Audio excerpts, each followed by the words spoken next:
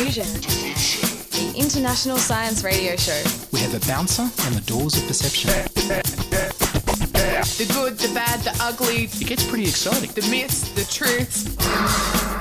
Toxicology. Astroseismology. Magnetism. The dark side. Genetically engineered potatoes. Planetoid. Planetoid. I love that word. Hello and welcome to Diffusion. Sit back and relax while we wire your brain for weird and wonderful science. I'm Ian Wolfe. In this episode, we delve into the world of how neurofeedback and virtual reality can help people learn more things more easily. Luke Turner is a master's student at the University of Technology, Sydney. He's studying neuroscience, computer science, and neurofeedback. Luke also works at a startup company called UCAT. They're developing a brain-computer interface for paralysed people. This conversation is about his neurofeedback project, but I will talk to Luke about the brain-computer interface for paralysed people for a future episode. Luke gave a talk at the Transhumanism Australia meetup. I met with him afterwards in a meeting room at UTS and began by asking him, what is neurofeedback? Neurofeedback is a new technique that we've developed to analyze what's going on in someone's brain in real time and display that to the user as they're performing a task. So let's say someone is trying to learn some sort of new theory or new piece of information, and we can track what's going on in their brain using EEG, or electroencephalography, which is basically just small electrodes that are placed on the head to measure electrical activity of your neurons. And this is used to determine how you're feeling in the moment as you're performing this task, what you're thinking to some degree, your emotional state, your levels of stress, how difficult you're finding a task, many different metrics. And this can be displayed to the user on, for example, a screen. And then that screen can say, hey, you're doing great, or you're not doing so well, and that can help reinforce the experience. So you're wearing like a little cap of electrodes rather than something invasive that's actually in your head, sort of Elon Musk style? So both of those paradigms are conducive to neurofeedback, but if we're talking about able-bodied people who don't want to have a brain implant, of which there's not actually a lot of FDA approval yet anyway, we're talking about a cap that's worn on the skull. So completely non-invasive, it just takes a little bit of setup time, but it's not painful. It's just a passively recording system that sits on top of the head. So there's a lot of differences in the amount of fidelity that you can get between a non-invasive system and an invasive system, and the sort of brain regions that you want to look at. You know, how many electrodes do you have, and which areas on the head are they sitting on, and how does that relate to what you want to measure? So some non-invasive caps will be appropriate for some contexts, and then some actually won't be good enough to get a good enough reading. You actually need an invasive implant for that. And are these electrode caps expensive? So they've actually come down quite a bit in recent years. So it really depends what your level of fidelity is. So the cheapest one I've seen was about £20, made with a Raspberry Pi. So a very, very small unit. Obviously, a lot of DIY involved there, and not a lot of great signal quality that you can get. And then going up from there, there's cheaper consumer grade devices like the Muse or Emotive around the maybe $200 to $500 or $600 range. So those come with consumer applications like for meditation and things like that. But the cool thing is that you can actually hook into those Bluetooth signals that they're giving out and then put it onto a computer for further processing. And then going up from there, you have more research grade EEG headsets with 32 electrodes plus.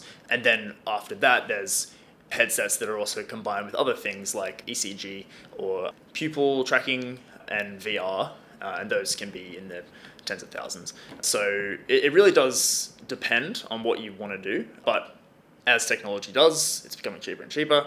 A lot of open source hardware, like OpenBCI is a great company that does a lot of that sort of stuff. So it's becoming more and more accessible to hobbyists and everyday people. So neurofeedback is pretty safe for people to play with at home? It's definitely safe. However, it's a little bit difficult to achieve unless you have a strong data science or software engineering background. So if you wanted to create your own neurofeedback application, you do need to understand, firstly, how to use that signal on a computer, what those signals mean, how to clean up that data to remove noise. So, when you blink or move your jaw, like it's going to create some unwanted noise that's not really relevant to what you're trying to measure. So there are a lot of hurdles to kind of creating your own application. However, there are neurofeedback applications that are out of the box. So the Muse, like I mentioned, comes with a meditation app that you can use. So I think from memory, it's a 4 electrode system. So you have 2 on your temples and then 2, I believe, on the front of your forehead. And the application gets you to meditate, and it detects the alpha waves in your brain to determine how meditative you're being in any given moment. And then it modulates the audio of what you're hearing. So there would be a rain sound or nature sound, and the more distracted you are, the more thunderous it becomes, and the more chaotic it becomes, which is great, but I found that made me more distracted and less able to meditate.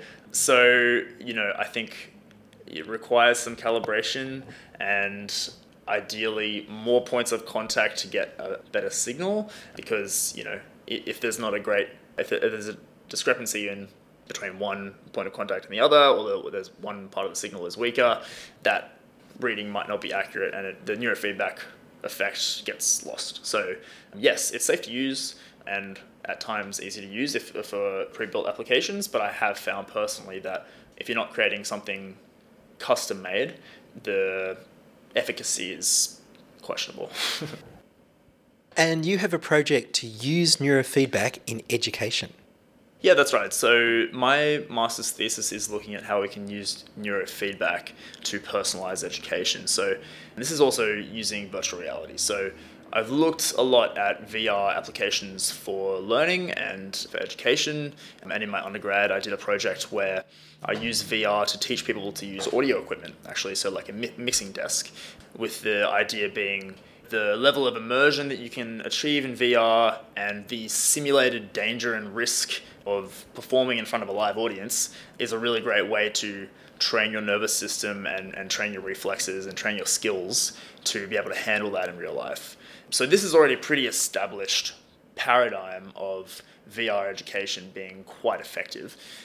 What I'm trying to do is add a brain-computer interface layer on top of that, which is an EEG cap or similar, to detect various states as you're learning and feed them back to the user, which, to my knowledge, hasn't been done much, which is it's an exciting gap in the literature or an opportunity to be able to teach people in the most optimal way possible for their particular brains. So what sort of states are you looking to see how well people are concentrating, or how focused, or whether they're understanding? Yeah, so a lot of the studies I've looked at so far have looked at engagement, which is a really big one. So how interesting are you finding the task? Like, how difficult is it for you? So yeah, obviously a low level of engagement is not going to produce many knowledge gains or skill gains. And if you're too engaged, then it might be not conducive to that process as well. So finding something in the middle and perhaps tailoring the content to make it more engaging. So maybe there's a type of music that you prefer, or maybe there's a type of visual that you prefer, and we could sort of A/B test a lot of these different parameters and say, okay, well, when presented with classical music as an addition to this exercise, you didn't respond very well, you weren't very engaged. Whereas when we play heavy metal, you loved it, and that would be the case for me, definitely.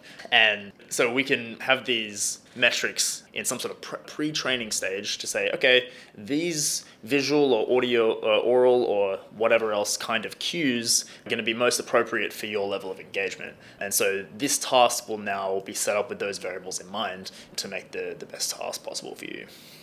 So your subjects will have a bit of time of calibration to find out what suits their learning style and what assists their learning style, and then the system will apply that to what it reads from them as they go through a learning task?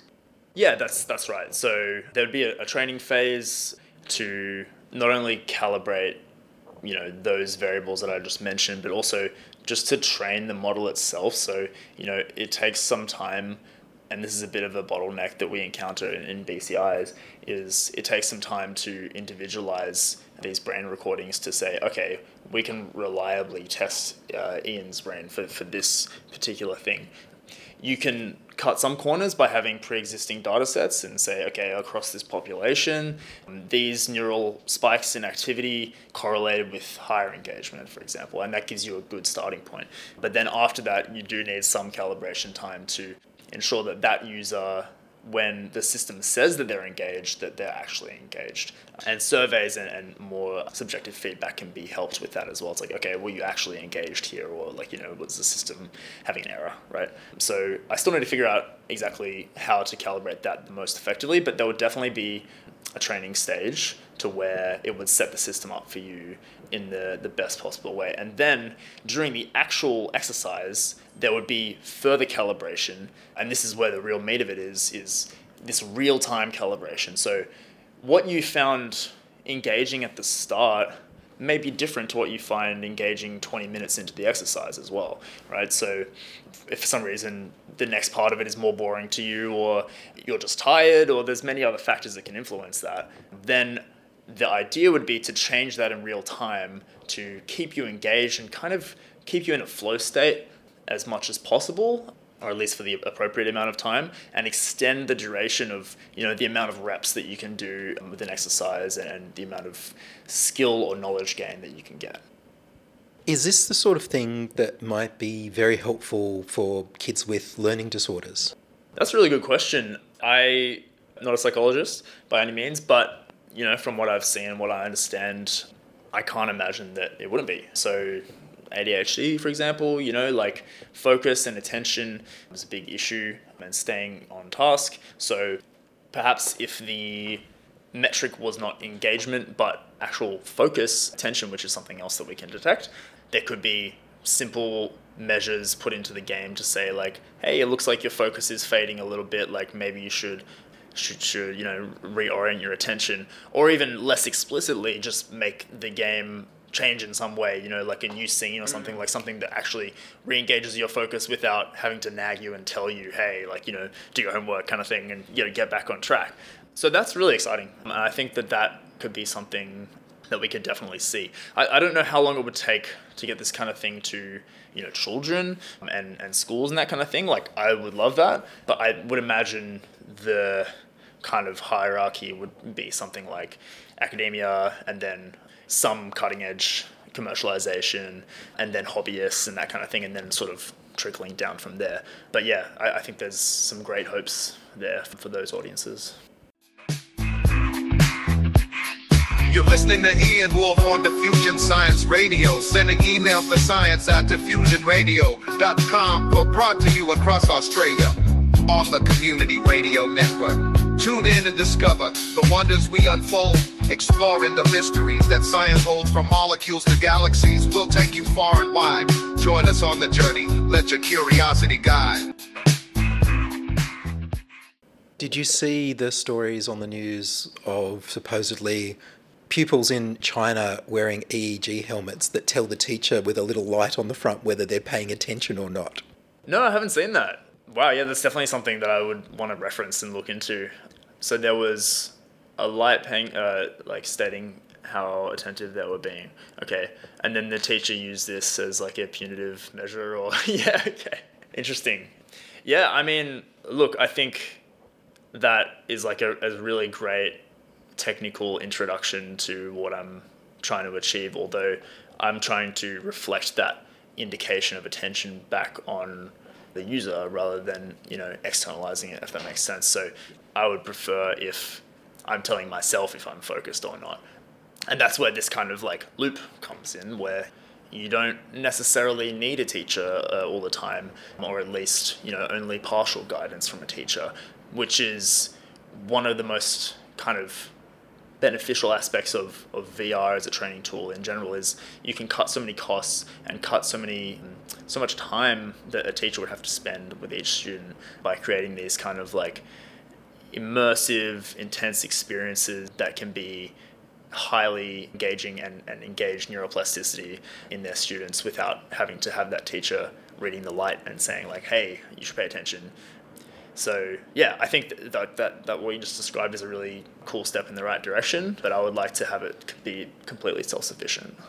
So I guess that brings up, what sort of education are you looking at? What sort of training programs will people be doing with your neurofeedback? So it's yet to be determined, and one of the questions is like, technical feasibility. So for example, in my talk, I presented an example of archery and firing a bow and arrow, which I think is a really cool example because it's kind of like a motor skill that you can have a pretty good metric of, your progress and, whether or not you're getting bullseyes and that kind of thing. Just to briefly describe that, basically, I was hypothesizing that you could have someone learning how to shoot a bow and arrow in VR, and if their engagement is low or their cognitive workload, or basically the difficulty of the task, is low, then we can make it harder by moving the target away, moving it up and down, adding distractions, monsters, different colors, lights, whatever. Some way of making that a little bit more difficult until we tweak it to the right point where they're making those optimal gains. So that would be one example of something that we might be able to do. Problem with that is, with such a complex motor movement, you're getting a lot of noise, so while we're trying to detect engagement, we might get a lot of blips and flashes and neural spikes relating to how they're firing the bow and, all that sort of thing. So it's definitely a big engineering challenge to isolate those neural characteristics while they're performing something that complex.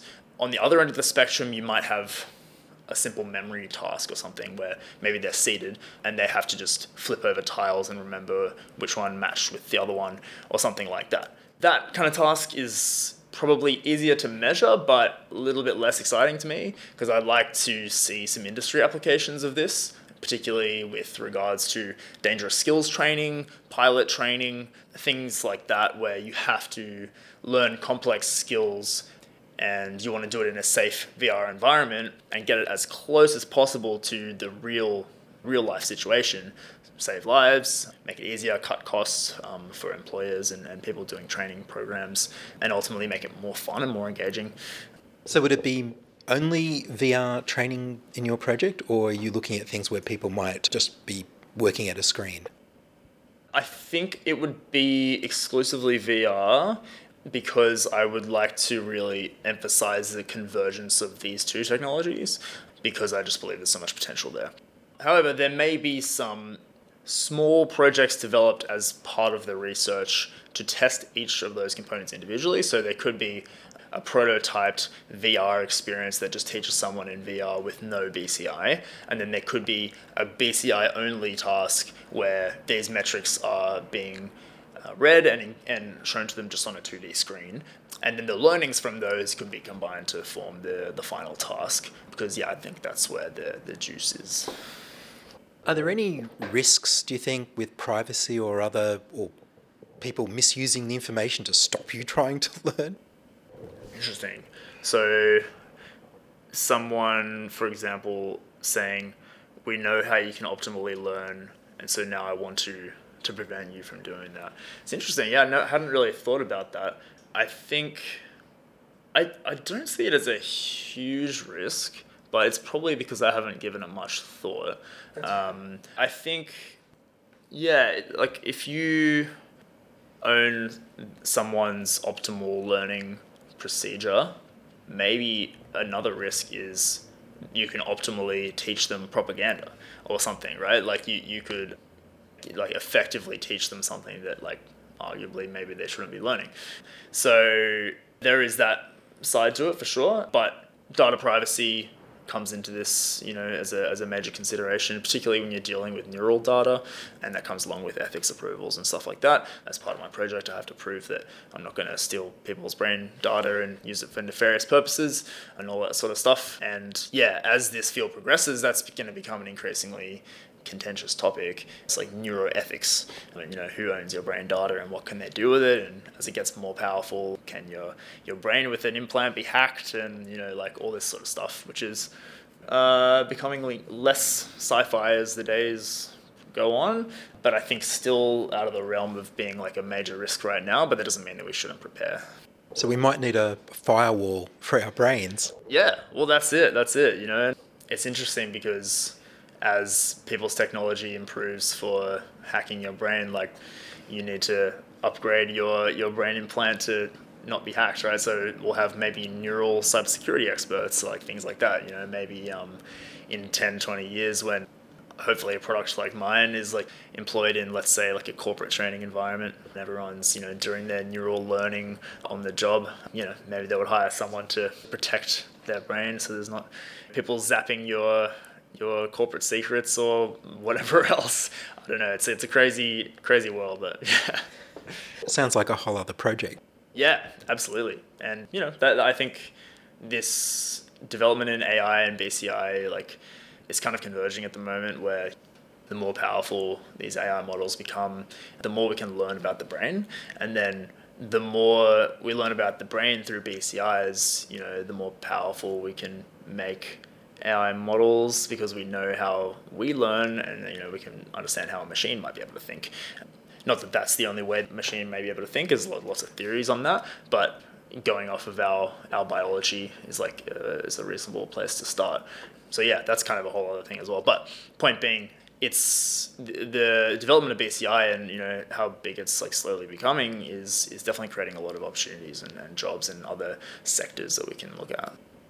So when you complete this project and you've got people in a VR environment training with neurofeedback and they're doing better than if they were not using neurofeedback, and this is your master's project, what's going to be next? Great question. I would love to commercialize the idea. UTS is great for protecting your intellectual property and that sort of thing. But ultimately, I just want to contribute some sort of understanding to the scientific literature and to the scientific community, because I think that there's a lot of issues in education at the moment. You know, kids are not very engaged. They're addicted to TikTok. They're addicted to technology. You know, obviously I think technology is great, but it's using the right kinds of technology and making that engaging and fun for students, but still beneficial to their education. It's a big benefit and addresses a big problem that we're kind of seeing at the moment. And during COVID, like a lot of kids are falling behind. But even outside of that, you know, like you have a variety of abilities in a classroom and the teacher can't possibly cope with all those different levels of ability. It doesn't have the time or the money to be able to do that unless the kid's, you know, very privileged and goes to like a really nice school that has, you know, those sort of facilities. But for a lot of people, that's not possible. So as this technology becomes cheaper and better and more accessible, my dream is that everyone would kind of have access to some version of this that would increase their learning gains to 5, 10x. Is there anything else you'd like to mention that I haven't asked about? The only other thing is if I could plug my other project, which is UCAT. So UCAT is a VR and BCI startup, and we work with paralyzed patients to try and restore speech and movement in VR. So the people that we're wanting to work with already have an invasive BCI, so they have a brain chip, which is going to give very accurate readings of speech and motor movement. We're starting with speech, as the recent studies have demonstrated that there's a really great ability for these invasive BCIs to produce accurate speech decoding from speech centers in the brain. So our job is to put a UI layer on that in the form of VR and train these patients how to speak again and how to get used to their BCI and use it through a series of training exercises. Amazing. Well, Luke Turner, thank you very much. Thank you, Ian. Thanks for having me. That was Luke Turner, Master's student at the University of Technology, Sydney, with his project to help people learn more effectively with neurofeedback and virtual reality. You can find out more about UCAT at www.ucat.app. You can listen to Luke on his own podcast on Spotify called The Luke Turner Podcast. His voice paints the jazz in the air, explaining science with a flair. Weird and wonderful, the tales unfurled as we listen to his enlightening twirl. Diffusion Science Radio, midnight delight, technology's effects shining bright. Aeon's wisdom, a beacon of insight. jazzing up our minds through the night. And that's all from us this week on Diffusion. Are you a scientist, artist, biohacker, or maker who'd like to be interviewed about your work? Send your contributions, opinions, helpful suggestions, and donations to science@diffusionradio.com. That's science@diffusionradio.com. Please subscribe to the Diffusion Science Radio channel on youtube.com/c/diffusionradio and rate the show on iTunes.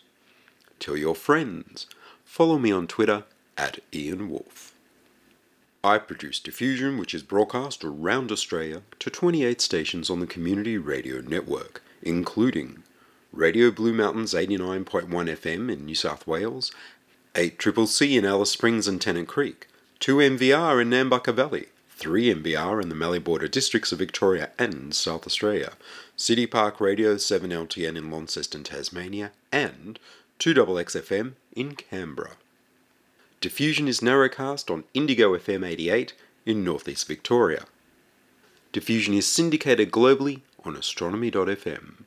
Subscribe to the podcast on the Diffusion website, www.diffusionradio.com. That's www.diffusionradio.com, and check the website for links, photos, and videos about this week's show. If you enjoyed the show, you can explore more than 1,000 previous episodes archived on diffusionradio.com, where the shows are labeled by keywords so you can focus in on the stories you want to hear. Make a donation through paypal.me/IanWolf, or join my patrons at patreon.com/diffusionradio. I'm Ian Wolf. Join us inside your audio device of choice for more science wondering next week on Diffusion Science Radio. Science is fun. It helps you to learn, to know, and to appreciate.